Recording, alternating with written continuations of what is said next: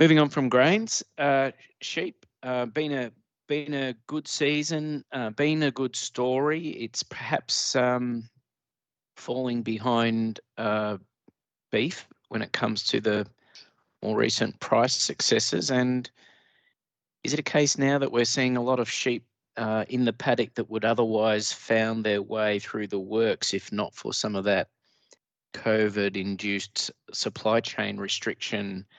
Maddy, I'll hand to you to talk about this one as well, if I can, please.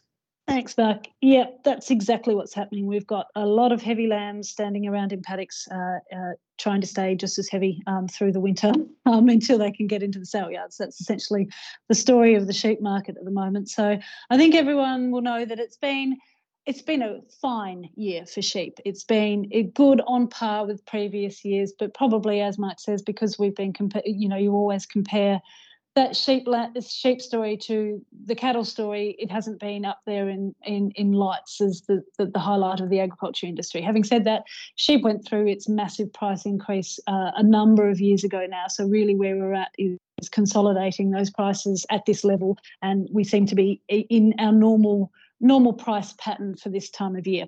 So what has been a really key part of the sale yard story so far has been that restocker lamb prices have really come back. They've joined the rest. They've joined the rest of the sale yard categories, and have been doing so since the beginning of the year. That, for one, is normal at this part of the year. People don't really tend to restock or buy lambs that need fattening at the beginning of winter. Certainly not in the south in particular. So that's both normal, but also it's a market change from last year as well, where that restocker hype was still going on and kept prices relatively high. The main problem, as Mark said, in the whole industry at the moment is the need to work through the block that COVID created. So that was a lack of labour, closure of processing plants, and so forth. So there was for quite some time a lack of supply in processors, freezers as such, and now at the moment they're working desperately hard to get through their scheduled kills. So at the moment I believe they're booked out to the end of July. So that means that even though there's less number of lambs in the sale yard at the moment, there's not much processor demand right here and now. So we haven't seen the price increases that usually kind of come when there's lower demand in the sale yard. So that backlog is really sort of holding up the whole system at the moment, and it's also backed through to number of yardings, obviously the slaughter rate as well. So for the year to May, we're down massively in yardings, most particularly in Tasmania, in South Australia and in WA. So in those states, as Mike said, we'll have a lot of heavy lambs standing around, which will hit the market later. So we would expect that to keep prices, particularly in that category, lower through the rest of winter. There's also a bit of a glitch, you'd have to say, in Western Australia at the moment, where you've seen the West Australia trade lamb indicator trading around 400 cents lower than the eastern one. By all reports, that's again due to a processing issue. That's a lack of labour in the abattoirs, and that again is feeding through to that trade lamb demand. So in essence, we should see the rest of winter being a time where the sheep industry works through a lot of the issues that are hanging over from COVID. And we're hoping, and I would expect to see, we will come into spring with a bit of renewed optimism and a bit of a renewed spurt to the industry. Indeed, I've seen quite a few industry analysts saying that they're expecting to see trade lambs go over 1,000 cents when we come into spring. That's based not only on a bit of a renewed kick to the industry, but also that exports are doing particularly well at the moment, or are growing to do particularly well. Most particularly interestingly in the United States, where I've seen some people say that lamb and mutton are the new Wagyu over there, which could be of interest for our little industry. So in essence, we are still, the sheep industry is still working through some issues just of capacity, processing, demand, numbers in the paddocks and the flock rebuild. But that should sort of start to work through the system in the next coming months, and we'll come out of it with a bit of a boost into spring, I would think.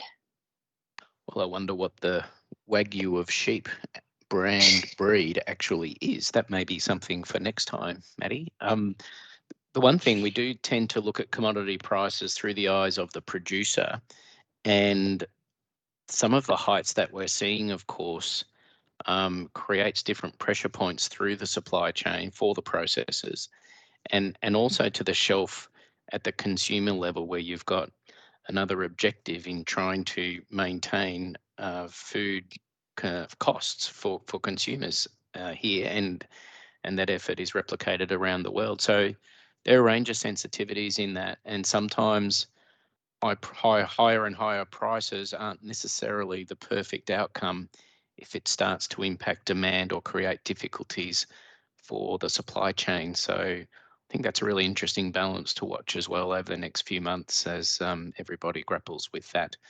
Over to wool, the other half, two-thirds of sheep, depending on which sort of location you're in and what breed you're running. Are we seeing change in wool based on the sort of return to movement spending in key economies, or is that something that's still eluding us? In short, yes, but we're being held up by other factors at the moment. So we've got the Eastern market indicators trading as at today around about a bit over 1,400 cents, which is a lot of industry analysts are suggesting is probably a couple of 100 cents lower than where they would expect it or think it should be at the moment. That's based off a number of factors. The most outstanding factor is China, the lockdowns in China, and also shipping to and to China, and the fact that a lot of the little mills there aren't actually receiving the wool that they have bought and paid for in a timely manner, and that then kicks on to how much cash they have available to make new orders when they haven't actually sold their produce at the other end. So that's having an impact at the moment, and meaning that the Eastern market indicator is sort of moving around a little bit, but isn't sort of making any vast movements in any direction. And actually, if you look at it in a US dollar in terms, that it's actually pretty stable in and around where it is, and most of the movements we're seeing on a week-to-week basis are actually changes in the Aussie dollar, not so much a change in demand. So what we are seeing also is that we've had an increased number of bales go through the auction houses, which is unsurprising, but the amount that's gone through is starting to suggest that some of that backlog that was sitting in sheds for a number of years there after the wool price took a big dip, most of those are starting to go through the system.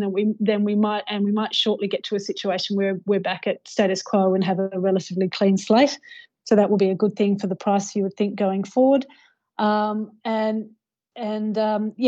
as I said, in general, it's those supply chain issues. The interesting factor has been that India and Europe have returned to normal, and they're actually up and kicking quite well, and their demand's doing quite well.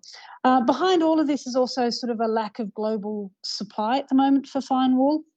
I think everyone will have heard of the foot and mouth issues in South Africa and China banning their imports. Now, South Africa is obviously the other major fine wool producer in the world. So one would imagine that there would be a little bit more demand for Australian wool out there than is actually being displayed at the moment. So quite a few issues playing through the system, but in general, the general consensus seems to be once everything seems to reset, we should see the EMI trading a little bit higher than where it is at the moment. Thank you, Maddy. And of course, that's the reminder around our biosecurity importance and credentials when we see FMD outbreaks in other parts of the world, but particularly in our near northern neighbours, and for lumpy skin disease that we're seeing nearby as well, has industry on alert, because we really do not want those kind of issues onshore here that would disrupt our marketing effort, if nothing else. But we certainly don't want a production hit from those kind of issues coming into Australia either.